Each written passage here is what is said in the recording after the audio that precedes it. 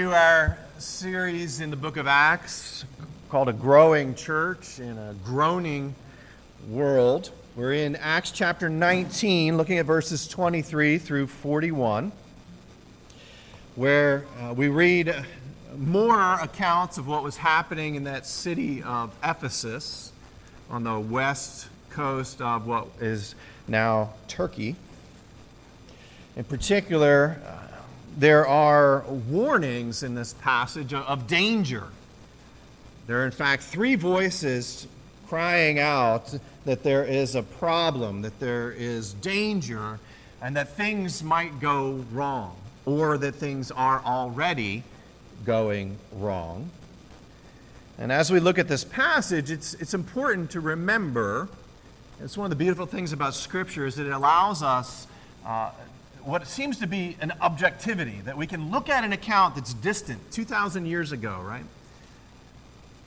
And what we see is more clear. Even as Pastor Dave was recounting that and then read that passage from Isaiah about how foolish idolatry seems when you chop down a tree and you make firewood out of it and you roast your meat and everything, and then the other part you make into an idol and you bow down. That seems foolish, right? But then the Scriptures come and they say, you do the same thing in a different way. So as we look at this passage here in Acts 19, verses 23 and following, keep that in mind, that there are lots of dangers, lots of warnings in our world today, and they are echoed here in the Scriptures. And in fact, there are problems and legitimate dangers. And if we will see them or not, hear them or not, pay attention to them or not, it really depends upon our perspective. So as we look at this passage, think about the perspective of the various people and what they're afraid of and what they point to as our hope. So read with me, if you would, God's holy word here in Acts 19, 23 and following. About that time, there occurred no small disturbance concerning the way. For a man named Demetrius, a silversmith who made silver shrines of Artemis, was bringing in no little business to the craftsmen. These he gathered together with the workmen of similar trades and said, "Men, you know that our prosperity depends upon this business. And you see and hear that not only in Ephesus, but in almost all of Asia, this Paul has persuaded and turned away a considerable number of people, saying that gods made with hands are no gods at all. Not only is there danger that this trade of ours will fall into disrepute, but also that the temple of the great goddess Artemis will be regarded as worthless, and that she, whom all of Asia and the world worship, will even be dethroned from her magnificence." When they heard this, they were filled with rage. They began crying out, saying, "Great is Artemis of the Ephesians!" And the city was filled with the confusion, and they rushed with one accord into the theater, dragging along Gaius and Aristarchus, Paul's traveling companions from Macedonia. And when Paul wanted to go into the assembly, the disciples would not let him. Also, some of the Asiarchs, who were friends of his, sent to him and repeatedly urged him not to venture into the theater. So then some were shouting one thing and some another, for the assembly was in confusion, and the majority did not know for what reason they had come together. And some of the crowd concluded it was Alexander, and when the Jews put him forward, and having motioned with his hand, Alexander intending to make a defense to the assembly. But when they recognized that he was a Jew, a single outcry arose from them. All shouted for about 2 hours, Great is Artemis of the Ephesians. 2 hours. After quieting the crowd, the town clerk said, Men of Ephesus, what man is there, after all, who does not know that the city of Ephesus is guardian of the temple of the great Artemis and of the image which fell down from heaven? So since these things are undeniable facts, you ought to keep calm and to do nothing rash. For you have brought these men here who are neither robbers of temples nor blasphemers of our goddess.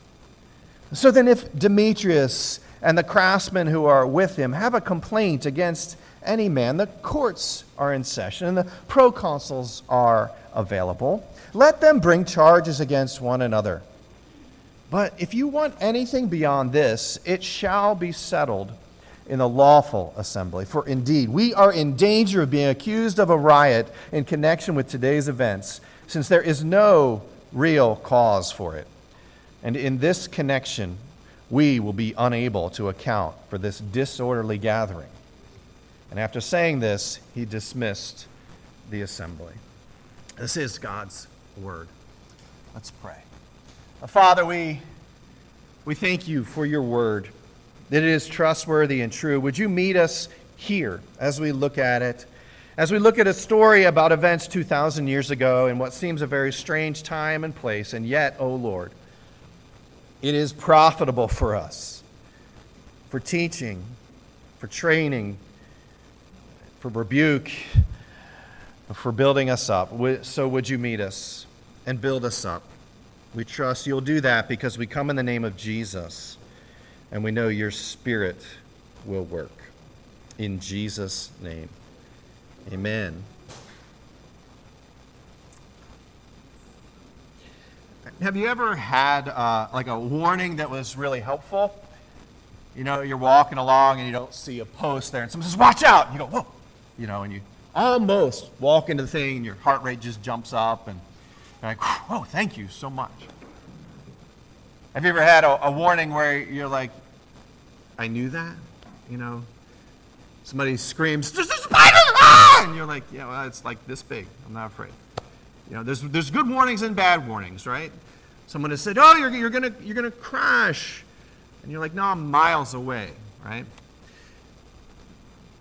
The goodness of a warning depends on the perspective of the person warning you, right? So some things are scary and some things aren't. Some things are legitimate for everyone. Some things are more focused on our particular outlook in life. All of those things go together to say that a really good warning requires the right perspective. Situations, our experience, our values, all of those things impact what we see as a threat and what we hope for and provide as promises. All of those things come together. And we see that here in this passage. There are 3 warning voices, and that's what we're going to look at, each one in turn. 3 warning voices, and 2 of them explicitly use the word danger. We'll unpack that in a minute, but before we do that, remember the context of what's happening in this city of Ephesus that we're reading about. We have studied it now for a couple of weeks, and in the first 22 verses of this chapter, we get a flavor for what's going on. In particular, if you look back at chapter 19, verse 17, we read of all of the things that were happening, the miraculous powers and demonstrations that God was working through Paul, and how especially this exorcism wound up going wrong. And verse 17 says, this was known to all, both Jews and Greeks, who lived in Ephesus, and fear fell upon them, and the name of the Lord Jesus was being magnified. All these great miracles taking place, amazing signs, verse 11. God was performing extraordinary miracles by the hand of Paul. And he's been there probably for some 2 years preaching and teaching and seeing these amazing things happen. And so the word has spread, even as Demetrius says in the passage we read, right? That almost all of Asia seems to be turning after this message that this guy Paul is proclaiming. In fact, we read that the word of the Lord, verse 20 says, was growing mightily and prevailing. In fact, that amazing story of the folks who were involved in magic and the occult and had all these valuable scrolls valued at some 150 or so years worth of wages, burning them. We read about that a couple of weeks ago, right? They gathered together, verse 19. Those who practiced magic brought their books and began burning them in the sight of everyone, and they counted up the price of them and found it to be 50,000 pieces of silver. And all these things going on, it's fear and power, tremendous loss of material goods, transformations of people who were invested in this and now are over here persuaded of something else being true. All of these things going on. All of this fear and uncertainty mixed together. And into that then come these three voices saying that there's a problem, saying that there's danger. So let's look at them in turn. The first voice is that of Demetrius, the one who we read about first in our passage. If you look at what he says here, verse 23, Luke uses this expression quite often, that there was no small disturbance concerning the way. In other words, there was a big disturbance. There was a huge outpouring and outcry and a riot.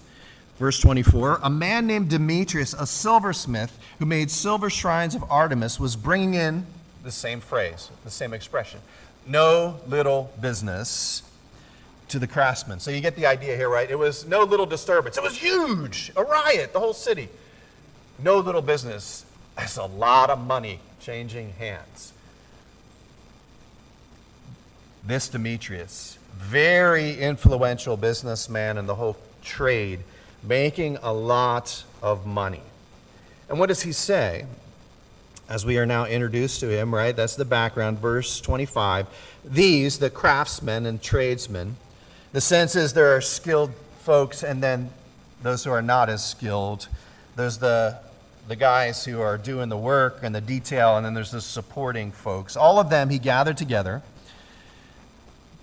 Verse 25, these he gathered together with the workmen of similar trades and said, men, you know that our prosperity depends upon this trade, this business, this enterprise, ongoing activity that we've been doing. You know our prosperity.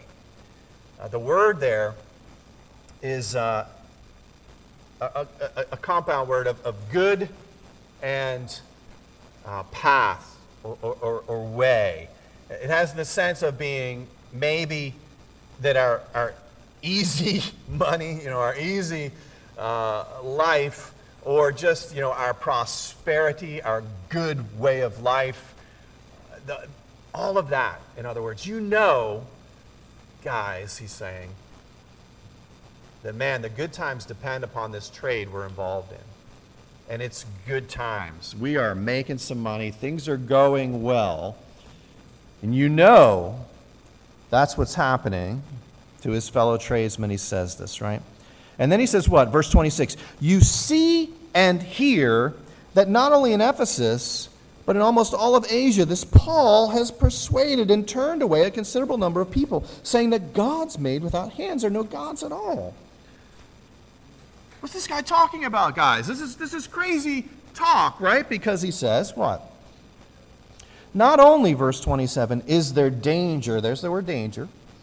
Not only is there danger that this trade of ours falls into disrepute. You can read a couple of things in between the lines there, right? There's There's danger that this trade of ours will fall into disrepute, that our business will dry up and the income will go down. But also there's a sense of dishonor. These are craftsmen who might be making idols and might even be making stuff they know is a crock, but they have some pride in their work. This is what they do. They make stuff with their hands. And like any artist, there has to be this sense of this is my work. This is an identity. Everyone has that in your work, right? You have some level of identity in what you do. And you retire after a long time and you might be at a loss. Like, well, who am I? What am I about? Those kind of things happen. That's what's going on here. So there's a sense of, we could lose income, but there's more. It's part of who we are. We might, just for what we do, be now kind of dishonored and bear some shame. People might look down on us because we make these idols. Verse 27 continues. There's not only danger that this trade of ours will fall into disrepute, but also that the temple of the great goddess Artemis will be regarded as worthless. The temple there in Ephesus, the temple of Artemis, was maybe like 1.5 miles out of town on a hill, and it was big. It was 4 times the size of the Parthenon over there in, where is the Parthenon? Athens. Thank you. In Athens. 4 times the size of it. This temple had 127 columns, many of them some 6 stories tall, 60 feet in the air. 127 columns. Imposing, beautiful, all made of marble. An amazing thing. It was one of the 7 wonders of the ancient world. And so now Demetrius has gone beyond just, look, we might lose money, we might lose our reputation. And you know what?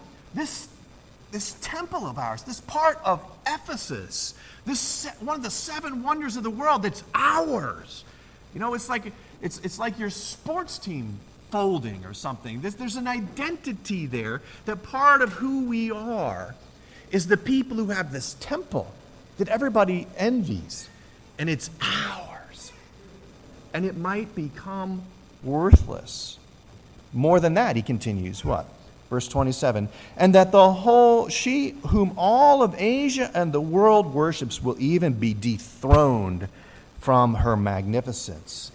That Artemis of the Ephesians, Artemis, whose seat of power is right here in our town, Artemis, who all of Asia, and perhaps most of the Roman Empire, she was one of the gods, little g, right? That was worshipped. And in fact, when the Greeks and the Romans and their civilizations kind of all merged together, their gods kind of all got renamed. And that's the same. And so the Greeks had Diana, and this was Diana. There's a linkage to Apollo and Zeus, and all of that going on. So this is a big deal for that world where they had lots of gods. And this is one of the most important. And so there's a huge amount of identity if you're in Ephesus. It's like someone coming and saying, they're going to knock down, City Hall and take Billy Penn down, right? It's like someone coming and saying they're going to knock down the Link, right? Right after the Eagles won the Super Bowl. Remember, that happened. That actually happened. Do you remember that? Before the pandemic, the Eagles won the Super Bowl. Do you guys remember that? Okay. It's like someone coming and saying that. Like, it's like your sports team would be leaving in the middle of the night, and they're gone. And you just would have this hole, your identity tied up in it. Right? All of those things. Here, he's saying this is the danger. We could lose all of these things. All of it. And by the way, not only was the temple this big, amazing architectural feature, but it was also a bank, a savings and loan. It was a place of business transactions. It was an integral part of every aspect of the life of Ephesus. It was like the casinos in Las Vegas, right? If they disappeared, there would be no Las Vegas, right? It's like Disney World in Orlando, you know, Lake Buena Vista, just outside of Orlando. Without Disney World, there would be nothing there but swamps. That's how important it is. And that's what's threatened. That's what's in danger, because this Paul guy keeps saying that gods made with hands aren't really gods. And so what happens? They get a little upset. They're enraged, it says, filled with rage, verse 28. And they began crying out, saying, "Great is Artemis of the Ephesians." That great is Artemis. You know, that was part of a common chant about Artemis. She's great, right? And they've added, you know, she's our Artemis. Great is Artemis of the Ephesians. Great is our Artemis. And of course, what are they saying? You know, that we're great. We're a part of this. This is our thing, and it's threatened. And it's just this vague thing happening, and we don't know how to get control of it. But it's really scary and frightening, and we're just really mad, and we've now been just stoked up. And we head out. And they do one of the most rational things in the whole passage. They go to the theater, which don't think like, you know, don't think tower theater, okay? Don't think theater like that. Think of an outdoor coliseum. Cut into the hillside, not far out of town. Think of a stadium that's open, that seats 15 to 25,000 people.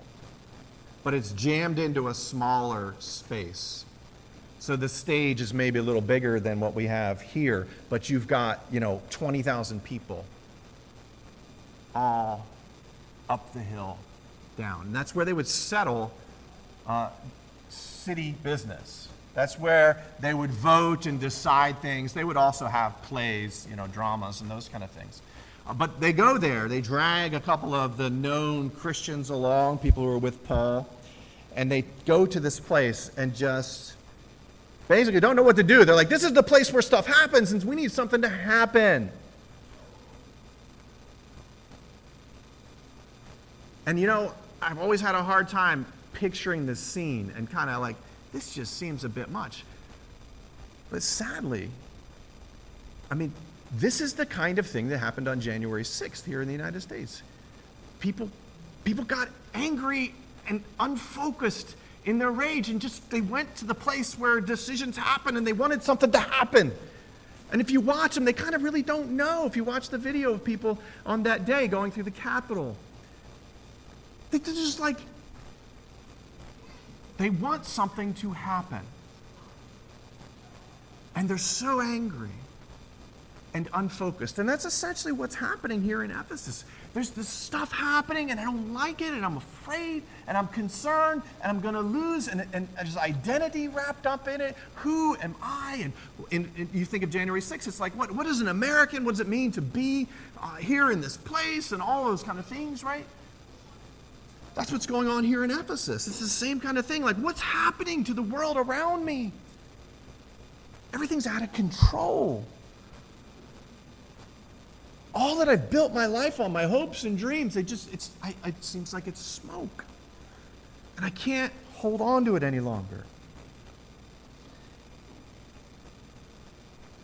That's Demetrius, right? And the crowd.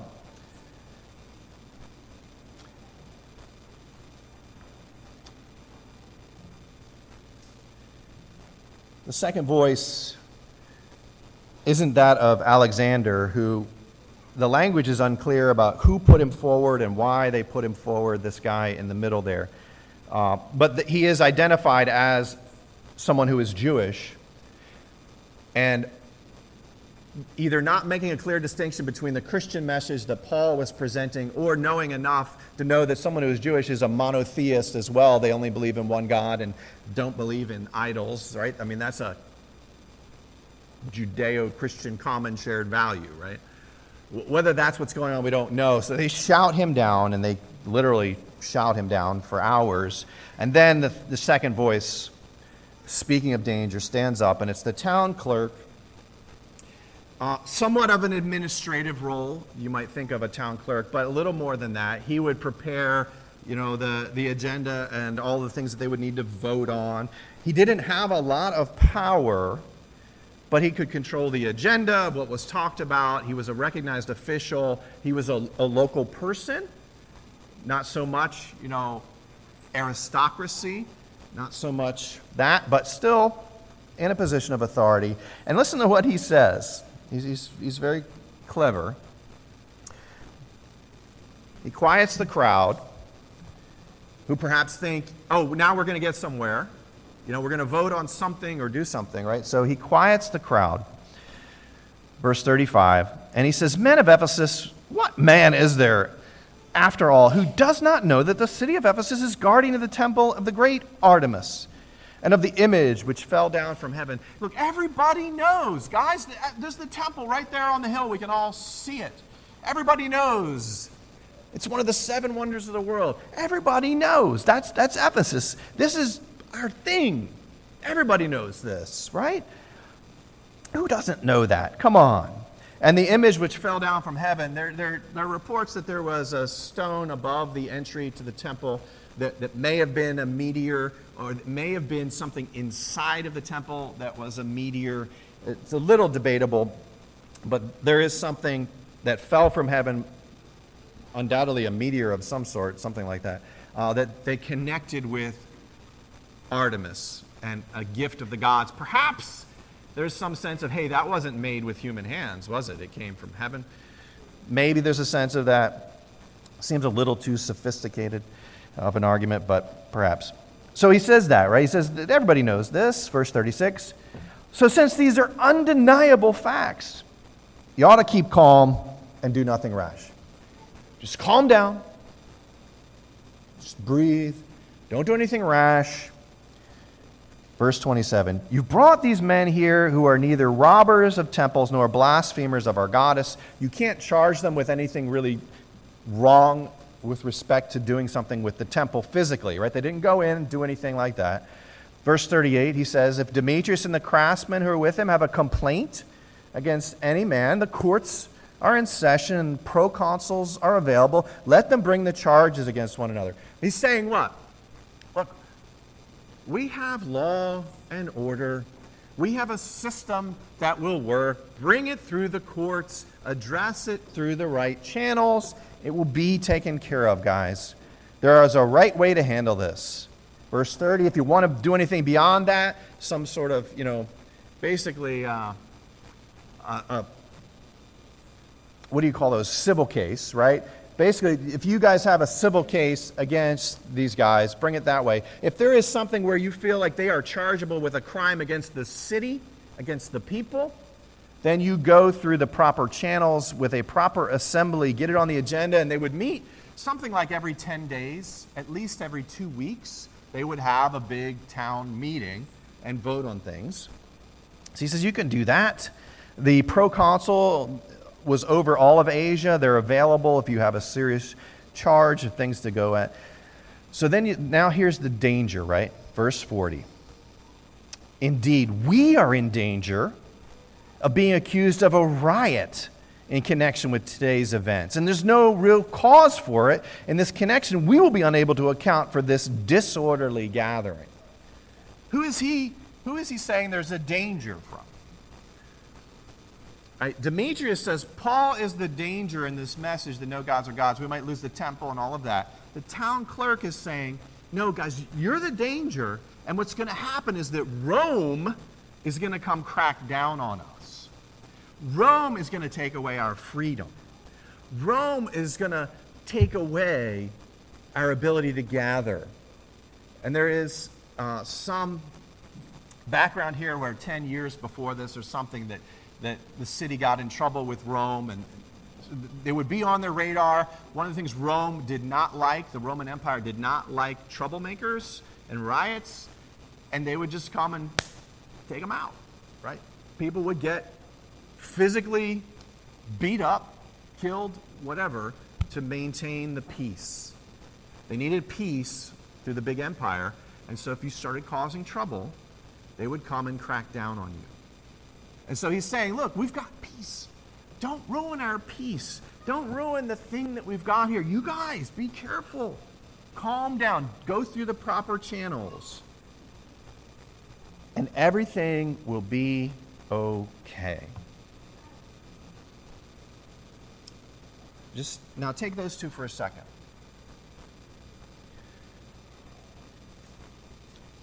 It's very easy to say, okay, Demetrius and the temple, right, they're literally making idols. And of course we shouldn't worship them. But do you see that really it's not even the things, the silver shrines, the little temple replicas or replicas of Artemis or whatever it was they were making in particular, that somebody might take home as a souvenir or to worship it, that really wasn't even the problem, right? He's not making a theological case. Demetrius is saying we're going to lose our prosperity. He's saying we're going to lose our reputation. He's saying we're losing our identity. He's saying everything is falling apart, our whole way of life. Because this guy, Paul, is saying that gods made with hands aren't gods. Do you see the idolatry beyond the physical object? As Pastor Dave said in the children's message, right? Idolatry is when we put anything up, when we trust in it, hope in it, love it, fear losing it, when anything becomes more important than God. That's idolatry. When our love for something else, our trust in something else leads us to a place where we would disobey God. That's idolatry. And here it's pretty clear, right? He's saying, look, whatever Paul is saying, whatever this truth may be, we're not going to even deal with that. We need to put an end to this whole thing so that we keep our prosperity, so that we keep our reputation. That's idolatry. The town clerk, what's his idolatry? Law and order? Trust the system? Do you think everyone in that city is like, yeah, I trust the system? System's been broke forever. It's not an American problem, right? It's everybody. All systems are broken. They're run by broken human beings. There will be injustices, right? Sometimes they affect lots of people, sometimes only a few. And so people in the system and people with power tend to say that, right? Like, trust the system. It'll work out. They put their hope in it. And they're not necessarily lying, right? They believe that. It has worked for them. Trust the system. It'll work. Stay calm. And in fact, that's probably part of what he's saying, is it not? Exercise some self-control. Get a hold of yourselves. You can do this. You know the right thing, and you know what's obviously true. Trust your judgment. Take the emotion out of it right now, and just do the right thing. There's an interesting factor going on here, right? I was reading up on idolatry this week, some really good articles. They made this case, in essence, that you and I, we were made with two really important facets built into us. Two things we really want and we really need. We were made to exercise dominion. We were made to work and to bring about things, to create, to even as tradesmen, right? To make things. We were made for that. Under God, to exercise authority and dominion, to tend the earth and take care of it, to have families and raise them up, to build buildings and houses and organizations and all those kind of things. So what we were made for. We were made also to do that dependent upon God in this relationship with Him, where we recognize that we are under His authority even as we exercise authority, that He ultimately is in charge and that everything we do should line up with His will. So we were made to be dependent upon God even as we exercise some dominion in the world. The problem is that as broken human beings, that the dominion becomes domination. The dominion becomes absent of God, our exercise of power and authority and what we want to get done without respect to God, and that the dependence upon God is substituted with slavery to something else. We take God out of the picture and we inflate. We get our little spiritual pumps out.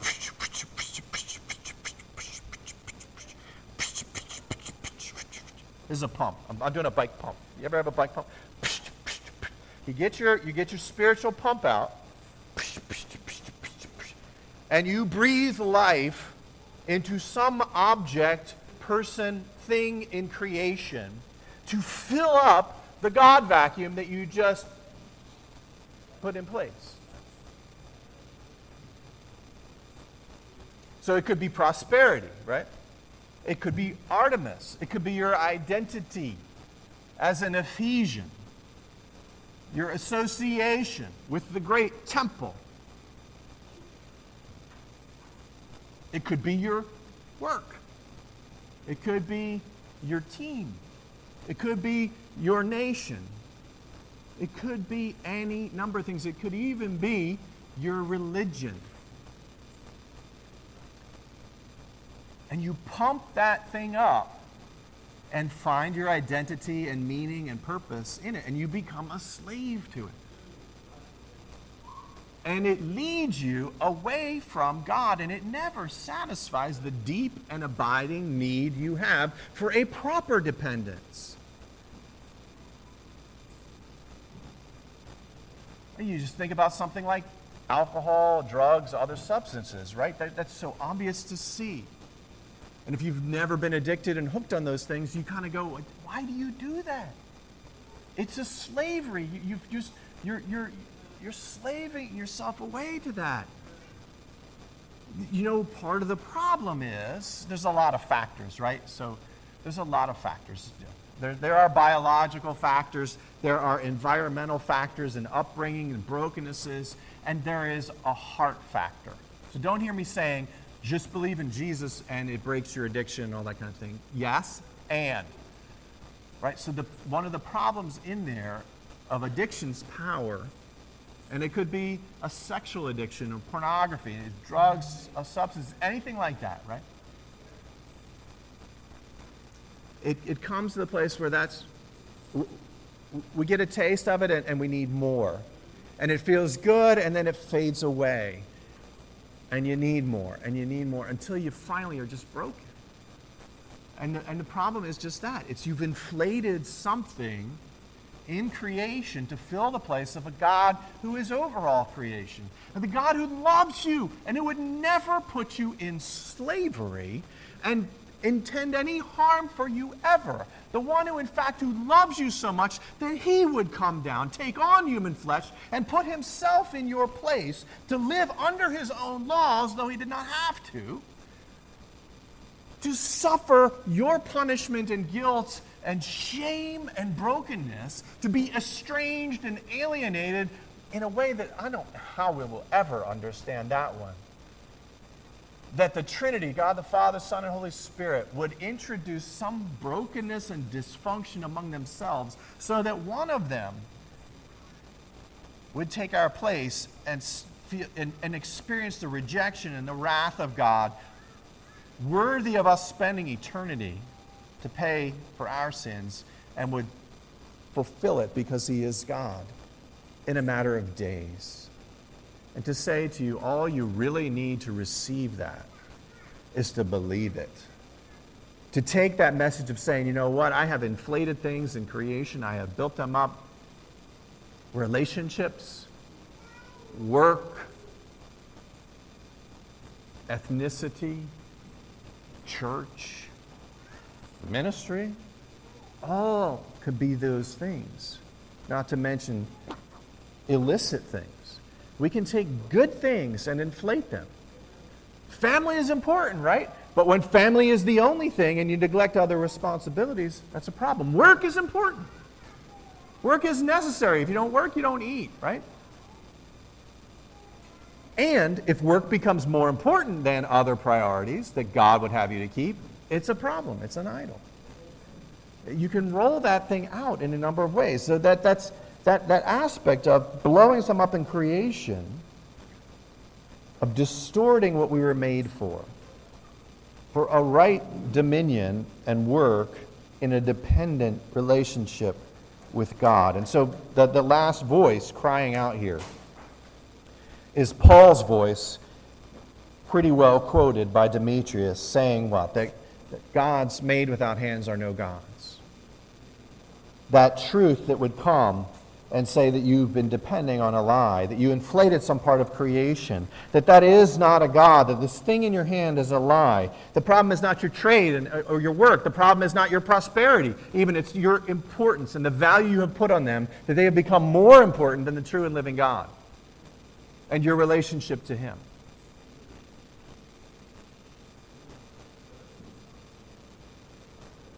Interesting couple of words that we have to point out before we close here.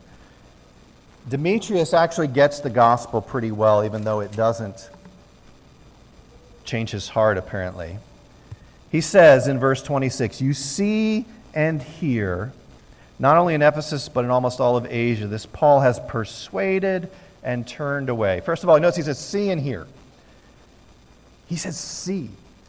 What does he mean, see? You see lives transformed. You see people doing things that from your perspective just don't make sense, right? Why are they burning millions of dollars worth of scrolls?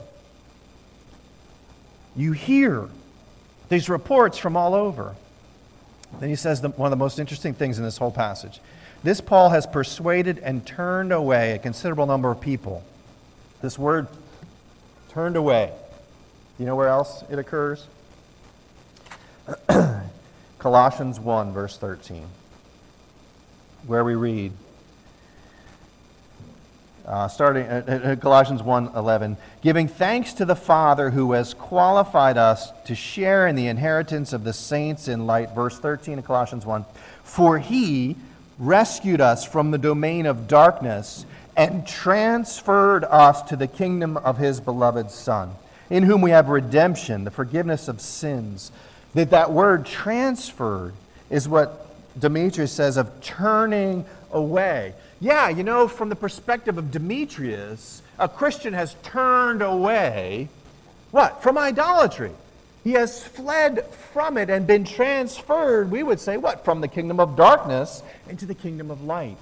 From death into life. From eternal judgment to freedom in Christ. That transfer that happens there, what happens is, verse 27, Demetrius again nails it. There's a danger, not only that Artemis will be regarded as worthless, her temple, but she whom all Asia and the world worship will even be dethroned from her magnificence. The word for magnificence there is actually great place. So the great Artemis is going to be dethroned, taken down from her great place, this great height that she's in. That word for dethroned appears one other place, a couple places, but one place in particular. It's in this passage that says, "Though we walk in the flesh, we do not war according to the flesh." 2 Corinthians 10:3. 10:4, "For the weapons of our warfare are not of the flesh, but divinely powerful for the destruction of fortresses." We're destroying speculations and every lofty thing raised up against the knowledge of God, and we are taking every thought captive to the obedience of Christ. The word there for destruction of fortresses, tearing down strongholds, that's this word. That yes, Artemis is coming down. The most important place that Artemis is dethroned is not in that temple, it's not in the crushing of the images or the burning of those books, but in the hearts of the human beings who have submitted now to the lordship of Jesus Christ and found the right dependence in life as they can then engage in the dominion they were God created to engage in. That's the gospel. And we see that from our perspective as an unbeliever, as some sort of restriction, and we can't understand it, and it doesn't make sense out there, and what we need is a transformation from the inside out. And that never goes away, brothers and sisters. We continually need that renewal and that transformation to work deeper and deeper into the nooks and crannies of our hearts. That's the gospel truth that needs to just saturate and drill down and permeate every part of our life. You know, you come to Christ, things change dramatically. We've talked about that. I remember I wanted to be Eddie Van Halen. I think I told you guys this, right? I wanted to be Eddie Van Halen. I had a shrine. My room was a shrine. I did not go up as a Christian, just so you know, okay? I had a shrine, pictures of him everywhere. I painted my guitar. Actually, I used electrical tape, colored electrical tape, because I didn't know how to paint, didn't have time, and all that kind of stuff, right? So I put striped tape all over my guitar. I spent hours and hours and hours and hours and hours playing the guitar, trying to be Eddie Van Halen. Fast forward 10 years later, gospel enters my life. I'm convicted of sin. And I have no interest in being Eddie Van Halen. I have no interest in the music. I have no interest in playing guitar. And it just falls away in my mind. Fast forward a little bit longer. I go to a Bible study with people my age. I was younger then. I was under 30, believe it or not, at that time. I didn't have gray hair. I'm celebrating my 30th birthday again for the 20th time here in a couple of minutes. So I go to this Bible study with people my age, and there's a guy playing guitar and leading worship. I got saved. I got into a church that had an organ and choir and all that kind of stuff. Honestly, never occurred to me that you could lead worship with a guitar, that you could sing songs about Jesus without an organ. And I saw it and I thought, hey, I could do that. You could play guitar for Jesus? So here's what I'm saying. Why do I say all that? Maybe the barrier that you have to coming to Jesus at all, to going deeper perhaps in your relationship with Jesus, is you feel like there's never going to be anything good, that all the things you want to do won't happen, that it's just all these laws and it's like, no, I don't want it. It's confining and lack of freedom. The total opposite is true. But you will not know it and believe it and experience it until you have actually transferred your trust to Him and entered into His world and have now, in union with Jesus, taken on His perspective for life. And there will be things that change radically, that change forever. And there will be things that you have been doing your whole life, and you will do them for different reasons. And you will find a greater satisfaction and joy in them, and peace and contentment, because you will never find that if you are not in that right relationship of dependence upon God, who created you and made you and loves you, and have engaged in the world in a way that honors Him and respects His will for your life. That's the gospel perspective. That's the danger here that Paul alone has perceived and shares through his gospel. Will you pray with me? Lord Jesus, you have set us free. And Lord, we wander back those things that don't satisfy. Would you show us them? Shine that light that we might repent of them. Those little idolatries, those temptations. Lord, some of us are really struggling in them. I pray for those in addictions of various kinds, especially that, Lord, you would bring them into relationships with others who would show them a life of Jesus that is fulfilling. That whatever those holes are that they're trying to fill, the brokennesses and the sorrows, that you would walk through them in that and let them grieve. That you would walk through that and set them free. That they might find a dependence upon you. I pray, O Lord, for those of us who work too hard. Would you manage our priorities? I pray for those of us, O Lord, who don't work hard enough. Would you provide work and guidance? I pray, O Lord, in all of this, that you would build us up, that our dependence would be upon you, and we would engage in this world for your glory and the good of others, we pray. In your mighty name, Jesus, amen.